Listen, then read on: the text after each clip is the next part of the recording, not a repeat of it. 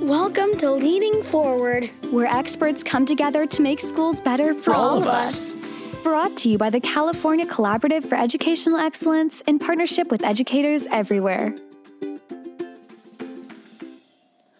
Welcome, everybody, to Leading Forward. On today's episode, we are talking about student well-being as well as the challenges of addressing the varied needs in our communities. We're lucky that today with us we have Dr. Michelle Bowers, the superintendent of the Lancaster Elementary School District. She will be sharing with us some of the strategies through which her district has met the varied needs in her community. Dr. Bowers, thank you so much for being with us today. Start out by telling our listeners a little bit about Lancaster. Well, thank you very much for the invitation. I'm excited to have an opportunity to chat with you today. I am the proud superintendent of Lancaster School District, and we are in the far northwest region of Los Angeles County here in California. And Lancaster is a very diverse community, and our wonderful little elementary district is a very diverse elementary district. We serve approximately 15,000 students through 22 schools. So I have 5 comprehensive middle schools, an alternative education program for virtual learning, and elementary schools that are either K-5 or K-6 programs. We have a very significant number of our students, of our population, are identified as low socioeconomic. That's approximately 90%. And when I reference diversity, we have about 52% Latinx and approximately 30% African American students and about 16 or 17% Caucasian students. So we have a large Black and brown population that we happily serve. I'm excited to serve them. Additionally, though, we have some other unique areas that we have to make sure we're addressing. And that's the fact that we have a significant foster population, about 5%, and about 4% of our students are identified as homeless students. Equally important, we have approximately 14% of our students who have been identified as special needs. So we have some pockets of population that keep us very busy, and we have to make sure that in addition to meeting the academic needs, that we are also very sensitive to, very aware of, and very intentional about meeting some of these other needs that we know our children and our families come to us with. Now, I know the people listening, they can't see your beaming smile, but you clearly love this community so much. I have been part of this community for a long time, and I won't tell you how long, then they're going to start thinking about my age. So we won't say how long, I'll just say a long time. I will add that this is my 9th year as superintendent here in Lancaster. Prior to that, I did serve as deputy superintendent and assistant superintendent for educational services here in Lancaster and assistant principal. So I have been part of the Lancaster School District family and part of the Antelope Valley and specifically Lancaster community for a few decades. I'll leave it at that. Well, so in this, I love that you called it a family. In your Lancaster family, what does it mean when you hear the term well-being or student well-being? What does that mean in your community? Well, it's very similar to what you would think well-being means with any family. We care about the well-being, the livelihood, the things that are not necessarily directly tied to academic outcomes. We care about the whole child. We care about the whole family. We care about what you care about. So we care about the physical well-being of our families. We care about the social emotional well-being. We care about the mental health needs. Because if we ignore those things, we see them play out in the classroom, in the school building. Because kids have to have those hierarchy of needs fulfilled and met, and they have to be in place so that they feel safe and they can focus on learning. They can focus on being their best self and let the adults worry about some of the adult things. But we know our families need support, but our kiddos need support as well. So what does that look like? I know there's a lot there, but give us a couple of stories and how you've addressed needs in ways that listeners might not be thinking of because they serve a different community, or maybe they're just starting on this journey and are trying to find an entry spot, right? What are some of the vast ways in which you've addressed some of the needs in your family? Well, after becoming superintendent, one of the things that I observed, and obviously in working with the community and just really being intimately aware of the growing population and the needs of our families, was the need for us to not only look at a centralized registration. A lot of people have thought about that centralized registration because we were just doing it at the school sites. But in the Antelope Valley and in Lancaster specifically, things are spread. We geographically wide open spaces. You can't assume that people will drive to the school and register. A lot of our families are walking. A lot of our families have multiple children. A lot of our families are dealing with food and housing insecurities. So when we start thinking about what did that look like for us, it really was heavy on my heart to think about how might we improve situations for and access for our families. So a few years ago, several years ago, probably now it's been about 5 to 7 years, we started a welcome and wellness center, and that we definitely wanted to be more than just centralized enrollment and registration. So that is a place that not only can you can still register at the school site, but additionally, we have the centralized registration place, but we have partnerships. They really are in charge of establishing partnerships so we can assist with bringing immunizations to our community. We can assist with addressing some of the needs of our homeless families. We can assist with pointing people in the right direction to get housing assistance, food. We're part of every waiver that we can have access to, but we feed all youth, and we're providing meals Monday through Sunday. So we actually distribute meals 3 days a week, but it's enough for 7 days. And that's breakfast and lunch. We have partnered with other agencies to provide diapers, formula, clothing, coats, socks, shoes, taxi vouchers, things like that, which typically don't fall under the umbrella of a local education agency. But if we don't think about those and think about ways that we can partner with individuals or groups or agencies, if we don't think about where those resources are in our community, then our families are going to be at a disadvantage. We partner with agencies that provide social emotional assistance, that provide counseling assistance, immunizations, as I mentioned earlier, and even mental health support. So Lancaster, the Antelope Valley happens to be in SPA 1, which is the Specialized Planning Area 1. And if people look up the Department of Public Health information on SPA 1, what you'll find is that we have off the chart numbers when it comes to obesity, when it comes to diabetes, when it comes to physical health and conditions, and when it comes to mental health conditions. So we have significant concerns when it comes to the health, mind, body, and soul health of members of our community. And we cannot get to the educational components without being aware of that, and not just for the children, but for adults. When you look at what that means, it is as impactful and as important for the adults in the community as it is for the children. So I love hearing about how you're meeting the needs of kids. And as a leader and an educator myself, what I keep wondering is, how are you finding the time, the resources? Maybe you can help us understand a little bit of how you got to this point. Because I know folks who are listening are going, I know this is important. I care about my kiddos, and I don't know where to start or how to manage all the people that want to help, because, we get emails saying, I've got extra this, like, where do I drop it off? Or who needs socks? And tell me how you connect the dots between how people want to help and what kids need, and what that process looks like in Lancaster.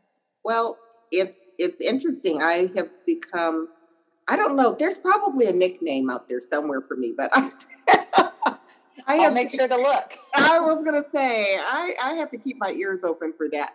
But I have a reputation for really kind of saying yes. If people say, do you have a need for? Yes. Thank you very much. I'm just effusive with joy about the fact that they have reached out to Lancaster School District with books, with supplies, with backpacks, with all of these things. And they know that while it may not be me personally, I am going to identify resources within our system, our school system, many of which live in this department that I established, the Welcome and Wellness Center, and connect them with those folks. And then we have giveaways. And when people register and we are able to identify needs, then we make sure to connect those people with needs. We store a lot of these materials so we can take families right over to where we store these items and load them up with diapers and formula and coats and shoes and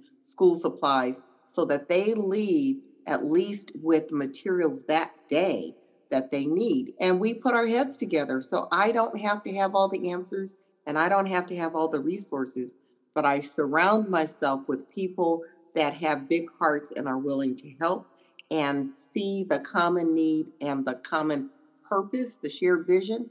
And together we make a difference. I applaud our classified union, CSEA. Every year they have been a key partner in a coat drive. And they collect coats and they go to the local cleaners, and the local cleaners volunteers to donate cleaning of all of these coats that have been donated. And surprisingly enough, you won't believe this, surprisingly enough, every school has a lost and found. So every year we have tons of things that haven't been claimed, and we send out the all call, okay, parents, come and claim your child's this, that, or the other.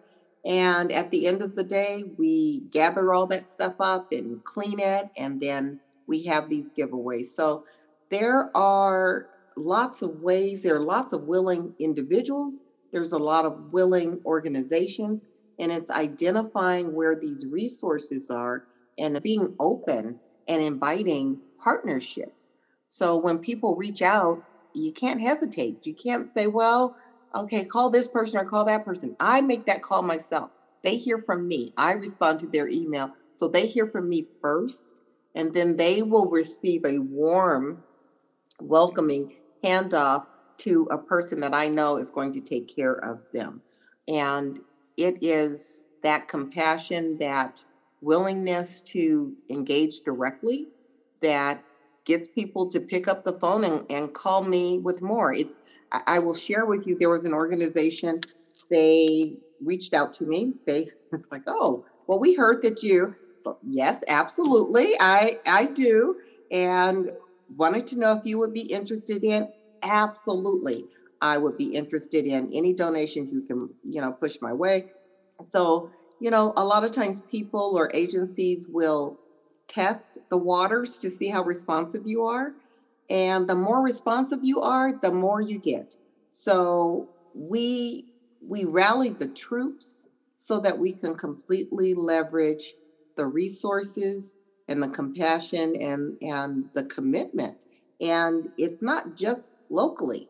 We've got places that are 60, 70, 80 miles away, places that are 100 miles away that are sending me a check or driving trucks of supplies up to little old Lancaster.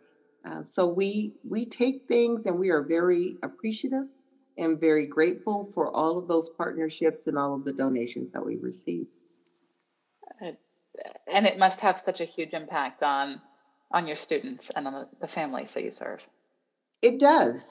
It does. I will tell you, recently at our Welcome and Wellness Center, our director there received a phone call from a parent who inquired about resources and assistance that we might be able to provide. because she was homeless, and the director shared with her what we could do, including diapers and clothing and school supplies, and that we actually centered that building through a partnership with another nonprofit organization, and we share space. We lease space from them, and they provide meals there in addition to our school districts, our schools providing meals. Long story short, this parent, we found out after she got there, this parent had packed up her 3 kids, I believe. One was still on her hip, and she was staying at a motel that was about 2 miles away. She walked to get to us. She walked. She backed up her kids and walked. And when we found out that she had walked over there because she couldn't take the materials we were trying to share with her, provide her, and eat, our folks packed up the stuff, packed up the folks, and drove them back to the hotel. And that woman walked outside and just cried. She just cried. So in the midst of all of this, COVID, pandemic, in the midst of, and this has been going on for years, long before COVID and the pandemic, but our current situation with the pandemic has kind of shined a spotlight and worsened some conditions for many families that already were struggling. So we find that number of families that just need some assistance growing. We have a marquee on one of my facilities, one of the main facilities on a main boulevard, and I had them put up there, need help? We're here for you. Call this number. It's as simple as that. So we send out flyers to our families, letting them know, we get it. So if you need some help, give us a call. This is how you can reach out to us. And, we make sure we don't keep it a secret. We don't discriminate. So there's things that we can't do, but I choose to focus on what we can do. And we have that strengths-based, what can we do? We can't solve everything, but we can impact a lot. So on that note, right, on what people can do, what might be 3 easy things that people listening can do tomorrow, can do when the podcast finishes, that can have an impact?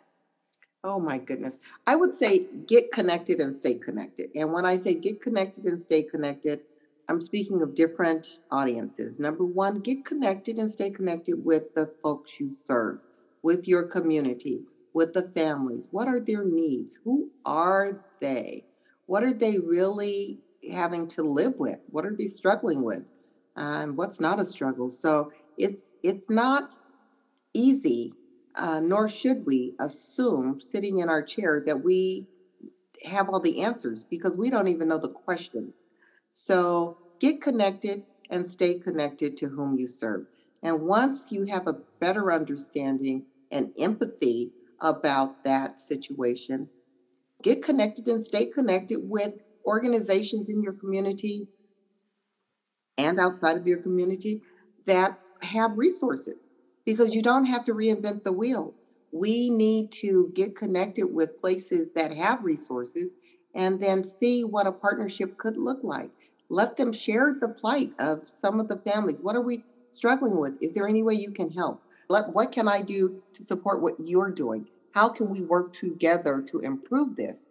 And surprisingly, there's a lot of different places that are hidden gems, just little nuggets of wonderfulness, and individuals that want to help.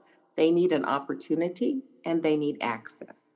So if we are open to being that opportunity and that access, I think that we will be able to better serve our community of families and really meet their needs. So that would be one, is get connected and stay connected. And that's kind of a big one, but I know. And then I would say a second one is to be visible and be genuinely empathetic, be genuinely present, be genuinely and authentically participatory. So I'm at the giveaways. I'm talking to folks. I'm handing out food. I am laughing and being part of the celebration or whatever it is that we're doing. I take the phone calls. I respond to the emails.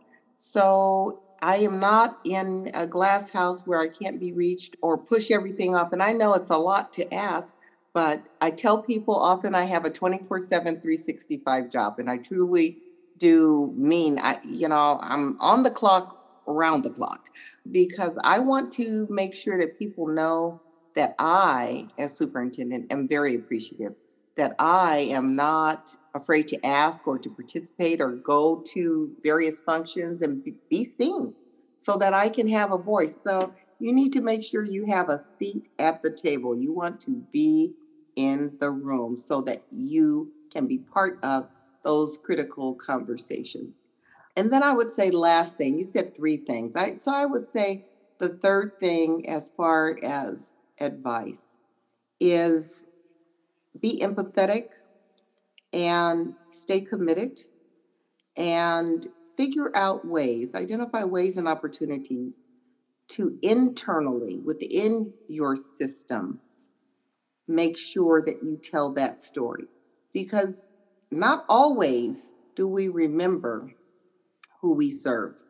Not always do we remember that there may be a very good reason that the family didn't turn on their camera today.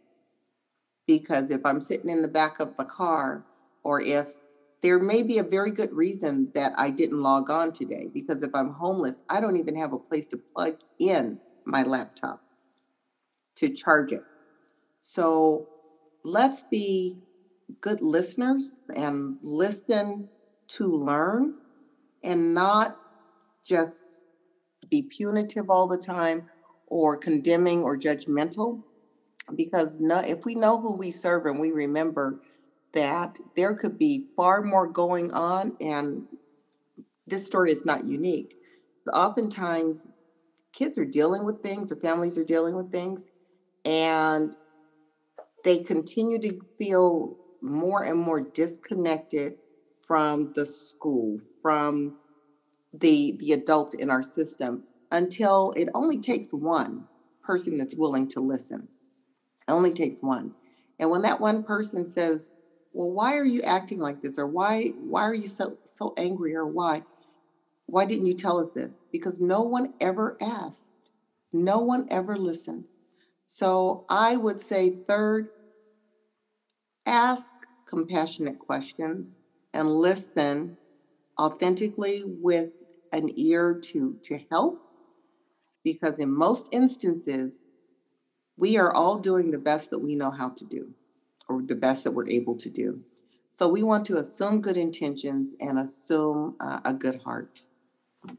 Thank you. Words to live by. I love those three pieces of advice, right? The get connected, stay connected, the participate, show up, get a seat at the table, and last but not least, to sort of listen with empathy and ask those important questions. So much wisdom. You are doing phenomenal things in Lancaster. So hopefully people listening will send their coats and send big checks. But Dr. Bowers, I know you'll say yes. So I'll say yes. Thank you so much for joining us on the podcast today. We really appreciate having you, and thank you for all that you do in Lancaster. Thank you very much. It's been my pleasure. Have a wonderful rest of your day. Thank you for listening. And thank you for making education better for all of us. Leading Forward is a companion to the CCEE Field Guide for Accelerating Learning, Equity, and Well-Being. And produced by Copernicus Solutions. For more information, visit www.ccee-ca.org.